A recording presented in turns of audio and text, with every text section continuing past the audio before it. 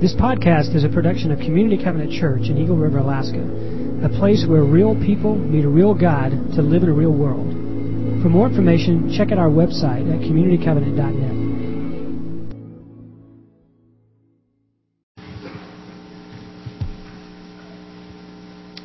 The days are coming, declares the Lord, when I will fulfill the good promise I made to the people of Israel and Judah. In those days and at that time, I will make a righteous branch sprout from David's line. He will do what is just and right in the land. In those days, Judah will be saved, and Jerusalem will live in safety. This is the name by which it will be called, the Lord, our righteous Savior. Thanks be to God for his indescribable gift. Man, you were just like the early service. You were chatting all the way up to the end of that song. I was standing over there getting worried that I would have to interrupt something really important going on. But it's great to be here. I'm Pastor Brad. I spent Thanksgiving, as some of you may know, in the Seattle area with my kids, and I want you to know something, that when you go away and leave your kids behind, no matter how much you think they still need you, it's a wake-up call when you show up, in their life and think that everything's going to be like all hugs and they're going to spend all their waking hours with you. It doesn't work that way. Although we had a great time with our youngest son and our older son who's at Seattle Pacific, when we got on a plane, flew back here, and landed at Anchorage Airport after they, those of you who are pilots, it's no big deal, but, they do the dips and dives to get you in the right spot. And I looked at my wife and I said, honey, we're home. And she goes, yes, we are. But we were not prepared for the cold. I mean, it was 40 degrees and raining. In here, it's really cold. I put on my Facebook this past week that one of the days, I don't know which day it was, the high temperature was 8 degrees here. And I got a whole bunch of my friends sending me text messages going, I'm sitting by the poolside in Southern California. It's about 75 right now. Just thought you want to know. So anyway, is that what happens when you move up here? All your friends from other places kind of mock you? It's crazy. We are in a brand new sermon series called The Ultimate Gift. The reason why I'm pausing is because we've been around and around about what the title was going to be, and we've landed on this one.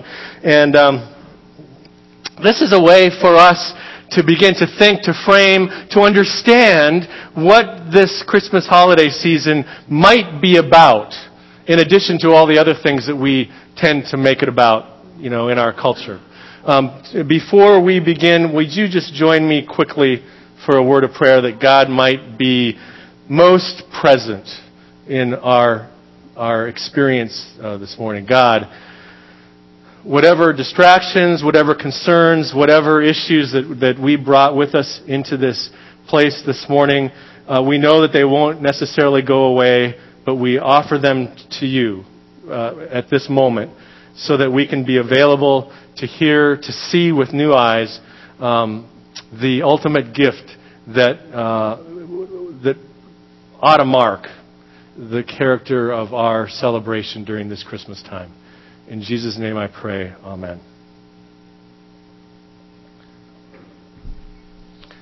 Have you ever desired something so badly that you couldn't stop thinking about it? Maybe in your adolescence you desired a girlfriend or a boyfriend and you couldn't stop thinking about them. Maybe you couldn't stop thinking about this certain favorite meal that you always make at a certain time of the year. The smells that you smell maybe have triggered some thought, some memory, and you couldn't stop thinking about it until you went out and you found the food and you made that meal. Maybe you woke up one morning recently with some tune in your head. Maybe it was, a 1970s rock anthem or something. And you couldn't get that tune out of your head all day until you put it on in your car, in your stereo, your iPhone, your iPod or whatever, and you listened to it over and over and over again, and it reminded you of something, some time in your life, something that is meaningful to you. You see, desires are funny that way, aren't they? They come and they go, and there's really no rhyme nor reason to when they show up and when they leave. In fact, every time I walk into Walmart down here in Eagle River, I have this uncanny and insatiable desire to eat pizza. It's really remarkable. And in fact, every time I go in there, I'm going, man, that smells really good. And I asked one of the clerks, one of the ladies working the cash register the other day, I said, so how do you work here all day with the smell of pizza wafting into your nostrils? How do you do that? She goes, oh, for the first week it drove me crazy. Right now, it makes me sick to my stomach. Desires, they come, they go. Desires drive us, really, to finish a project that we've been kind of working on for a long time. Sometimes our desires drive us to accomplish a task, to pursue a degree, an educational degree. Desires compel us maybe to take up a hobby, to play an instrument, to read a book. But desire, in and of itself, is fleeting. It comes and then it's gone. It motivates us for a moment, and all that's left behind of our desire is oftentimes an unfinished project or a half-eaten pie that reminds us of the desire that we once had. Can you relate to that? And our culture of consumerism, and I'd be remiss if I didn't bring this up at some point during the holiday, but our culture of consumerism understands this. It understands how strong our desires can be, and our culture is relentless in appealing to our desires in order that we will buy whatever it is that they're trying to sell us. Do you remember the pet rock? I mean, who needed that? But everybody and their brother and sister went out. I don't know when that was. Was that the 70s or 80s? Kids, ask your parents, maybe ask your grandparents about this. I kid you not. Somebody went out and found a bunch of rocks that were kind of round, put them in a little box, and printed on the outside pet rock. And that was the raving gift of a Christmas holiday some 20 years ago. And then, do you remember Tickle Me Elmo? You tickle the doll, and it laughed and it talked. And people would wait in line for hours, sometimes overnight, to get this item for some reason. You see, there always is going to be something that our culture is going to tap into and suggest to us that we need to have this. Right? That's what desire looks like. And then there's yearning. Yearning is like desire in that we often yearn for something until we satisfy that yearning. But yearning, unlike desire, isn't just about having your favorite bowl of Ben & Jerry's ice cream while you watch your favorite Christmas video on TV. But yearning and desire are different in that yearning comes from a deeper place. A more substantial place. Author Sue Monk Kidd describes yearning like this. She says, I didn't know then what I wanted, but the ache for it was palpable. I didn't know then what I wanted, but the ache for it was palpable. That's yearning. Yearning is the sense that our life isn't complete until we satisfy whatever that is. Yearning is a lack of contentment in the way things are while not really being sure how to make them different. An alcoholic yearns to lead a life of sobriety but doesn't know exactly how to get there or perhaps isn't willing to take the painful steps to get there. A single mom yearns for companionship to help her raise her children, but realizes that there's not enough time in the day for her to give any time to dating, to meet Mr. Right again. A factory worker yearns for a job that brings them meaning, but doesn't have the resources or the ability to do much beyond what they currently do. The dictionary defines yearning like this. It says, an intense or overpowering longing, need, or craving. And our yearning for something that we cannot describe isn't just limited to our basic human needs. We also yearn for sort of intangible things. We yearn for peace in a world where children don't have to grow up with the sound of gunfire and bombs exploding over their heads as they try to go to sleep at night. We yearn for that. We yearn for people, poor people, to have enough to eat.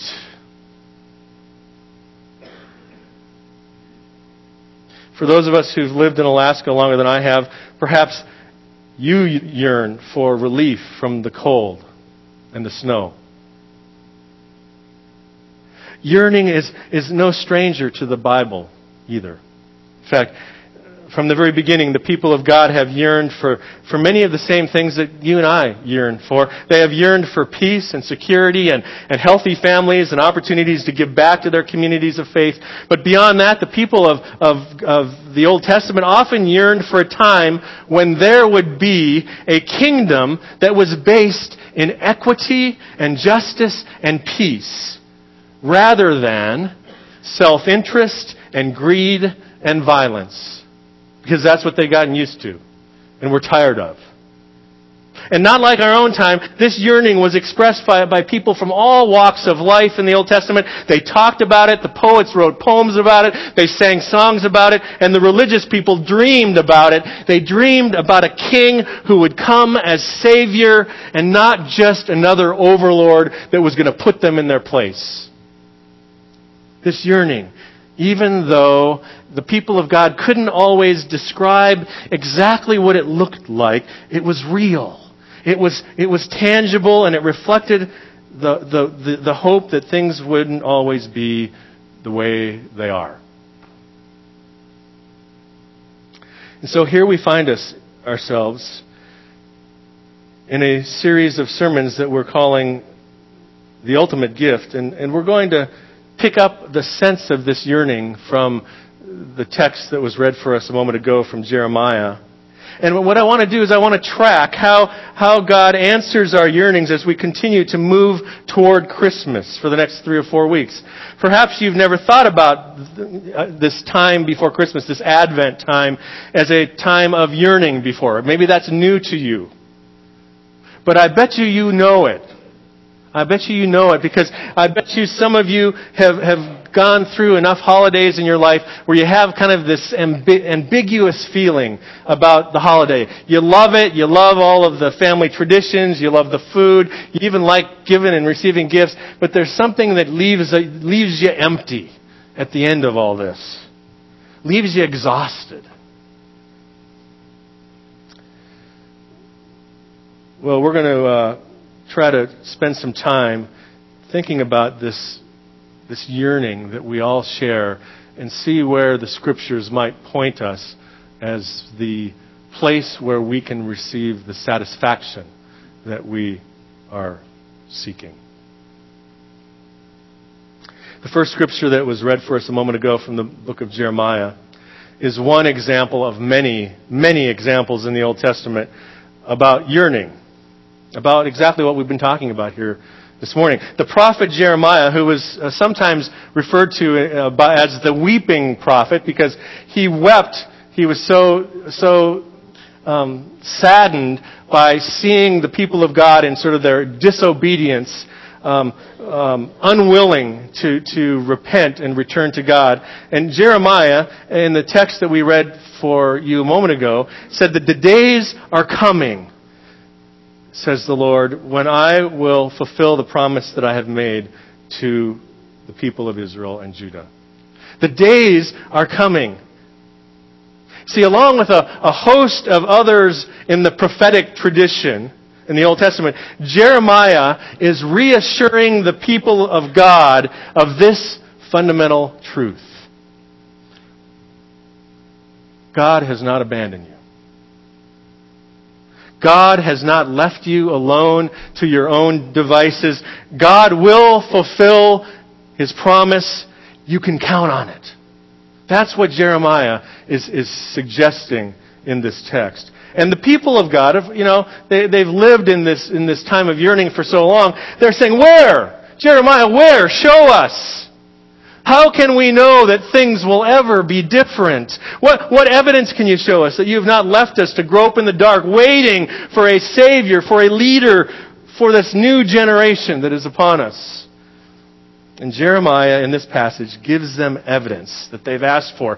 He provides them with a wisp of truth that points to a reality that is beyond their comprehension, but nevertheless is true.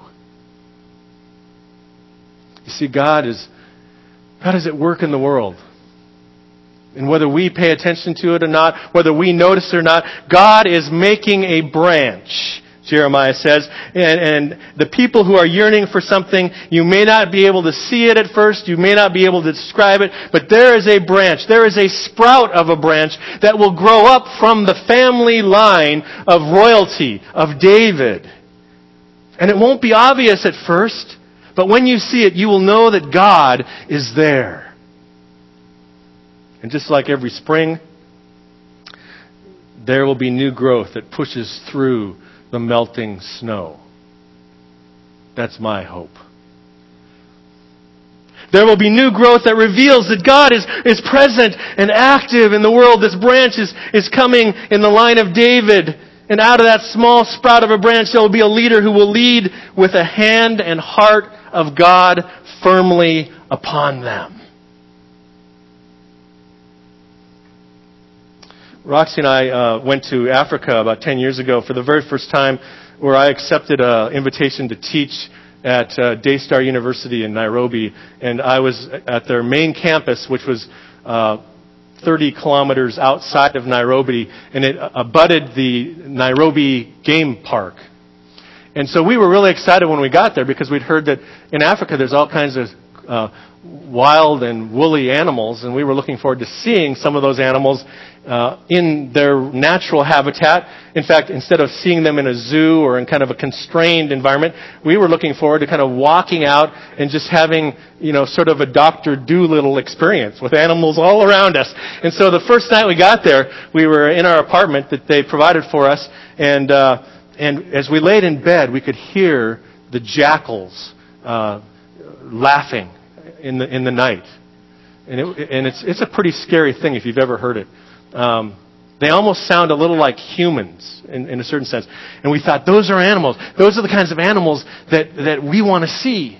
And then, of course, as we laid there under our mosquito netting, we heard the sound of the most devastating animal in all of Africa, which is a mosquito, trying to dive bomb us through our nets. And we didn't get eaten that night. But the next day, we asked some of my students who are African, so where can we see some animals? Because we're in Africa, after all. We want to see animals.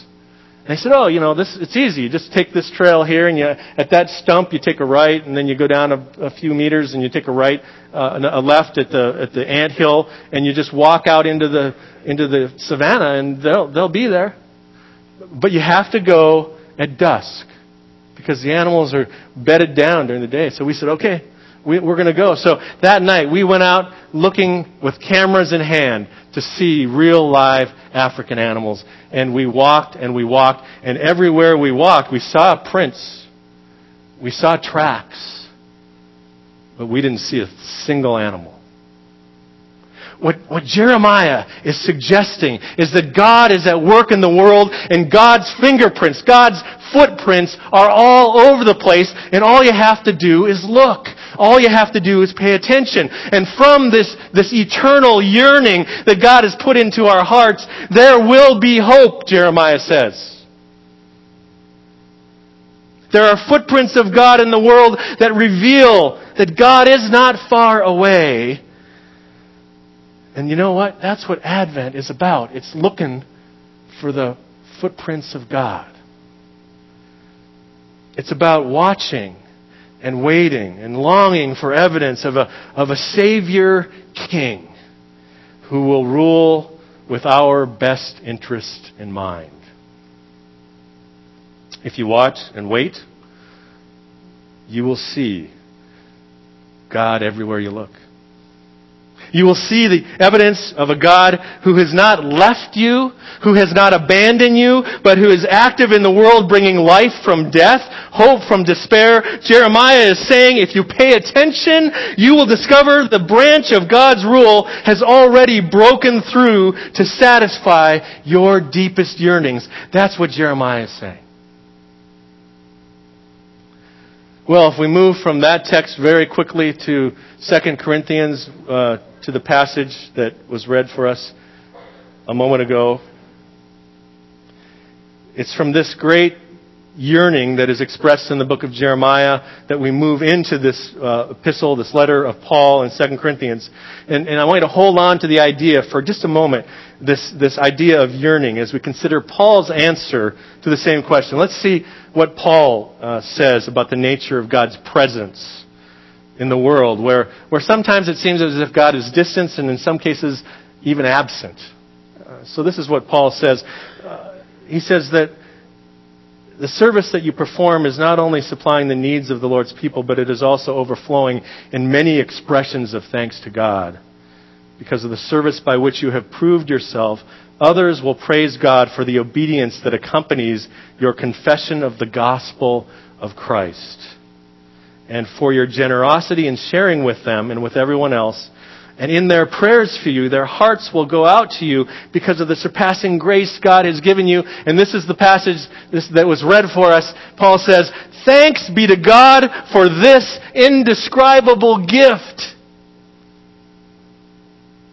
Now, you need to know that this section of Scripture is on the tail end of a kind of an extended passage from Paul, where he's actually talking about generous living. He's talking about stewardship.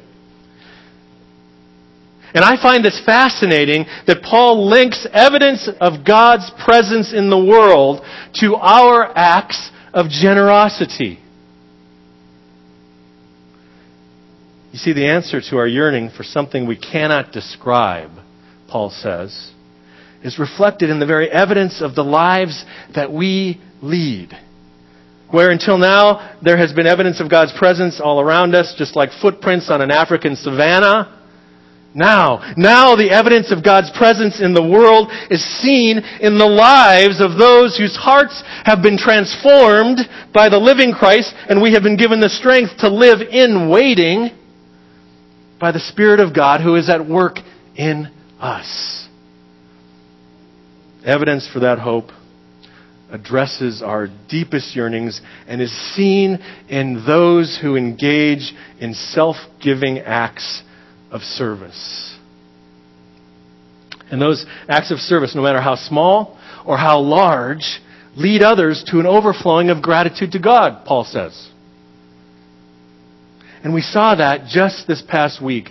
I don't know if you caught this on the news or in your circle of surfing the net, as they say. But there was a police officer in New York City who was just doing his job, walking his beat. And he walked upon a homeless gentleman who didn't have any shoes. So he went into a shoe store and he bought him a pair of boots and some socks. And he went out and he helped put these socks and shoes on the feet of this homeless gentleman. And somebody who was visiting from some other place got a picture of him as he was doing this. And she posted it on the internet, on YouTube or something, and it went viral. The evidence of God's presence in the world is God's people engaging in acts of service with no strings attached. When we see others doing acts of service, we are compelled to give thanks to God, Paul says. And that's exactly what this police officer's act of generosity has done around the world. And if you ask me, and I have no idea, if you ask me, I bet this guy is a follower of Jesus. That's what Paul's talking about. And he continues, Paul, to add layer upon layer upon layer, because that's what Paul's good at, to his argument about the source of our hope in the face of our deepest yearnings. And as people receive our acts of service, he says, they will naturally pray a prayer of thanksgiving to God. Isn't that interesting? When we act and are generous in our lives, people give thanks to God for what they see. And this is what he says at verse 14. And in their prayers for you, their hearts will go out to you because of the surpassing grace God has given you. You see, once the answer to our yearnings was only a shadow of a king in the line of David who would come and rule in glory and grace. Now our deepest heartfelt yearnings are satisfied by the generous presence of God as He is revealed by our acts of generosity and service in the world. Isn't that amazing? You see, Paul's a clever guy.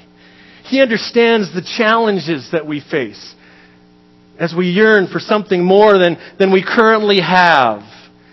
Paul knows the disappointments of having our hopes dashed by misplaced expectations. He knows the regret that we have when we spend a lifetime pursuing remedies that don't work, but we keep on doing it anyway. For Paul, the clearest evidence of the presence of God as the answer to our deepest yearnings is the grace that is revealed in and through us as we navigate through life day by day with a heart of thankfulness and a spirit of generosity. Folks, that's what this Christmas time is about.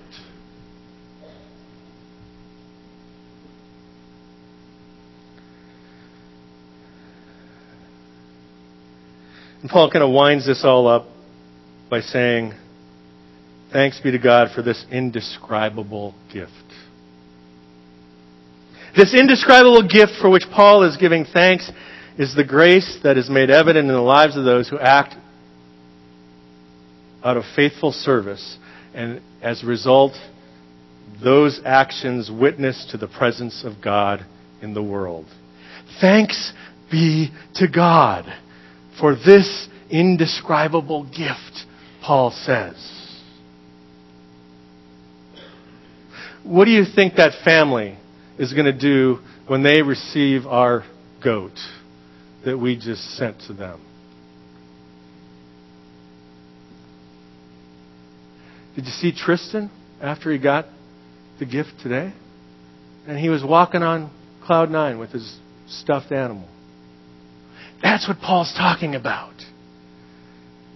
And the real source of God's presence in the world for which Paul is giving thanks is Jesus, of course. The indescribable gift that points to the reality that we yearn for and to which we point every time we engage in acts of generous service is a Savior whose birth we are going to celebrate in a few weeks. So what are you yearning for this morning?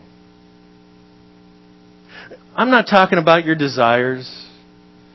What are those profound yearnings that you have been holding in your heart and wondering if God would ever show up and do something about it? Do you yearn for a good night's sleep without worrying about your kids or your bills or your future? That should pretty much cover most of us.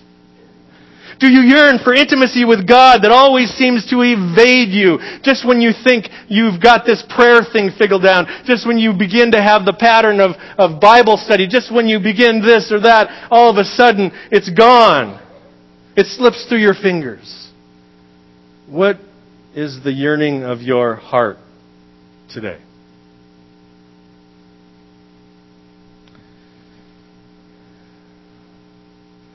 Like the prophet Jeremiah and the Apostle Paul, I want you to hear me when I say to you that the only one who can satisfy our deepest yearnings is a God who Eugene Peterson says moved into the neighborhood in flesh and blood.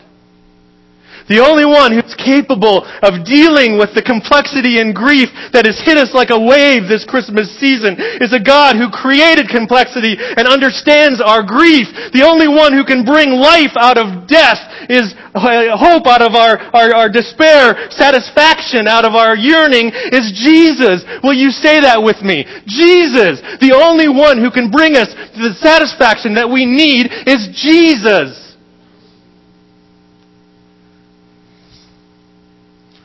So what would you like to do this Christmas season? Will you continue to attempt to fill the void in your life with with more gifts and more parties and all the trappings of the season? Or will you once and for all entrust your deepest unmet needs to the only one who is able to do something about it?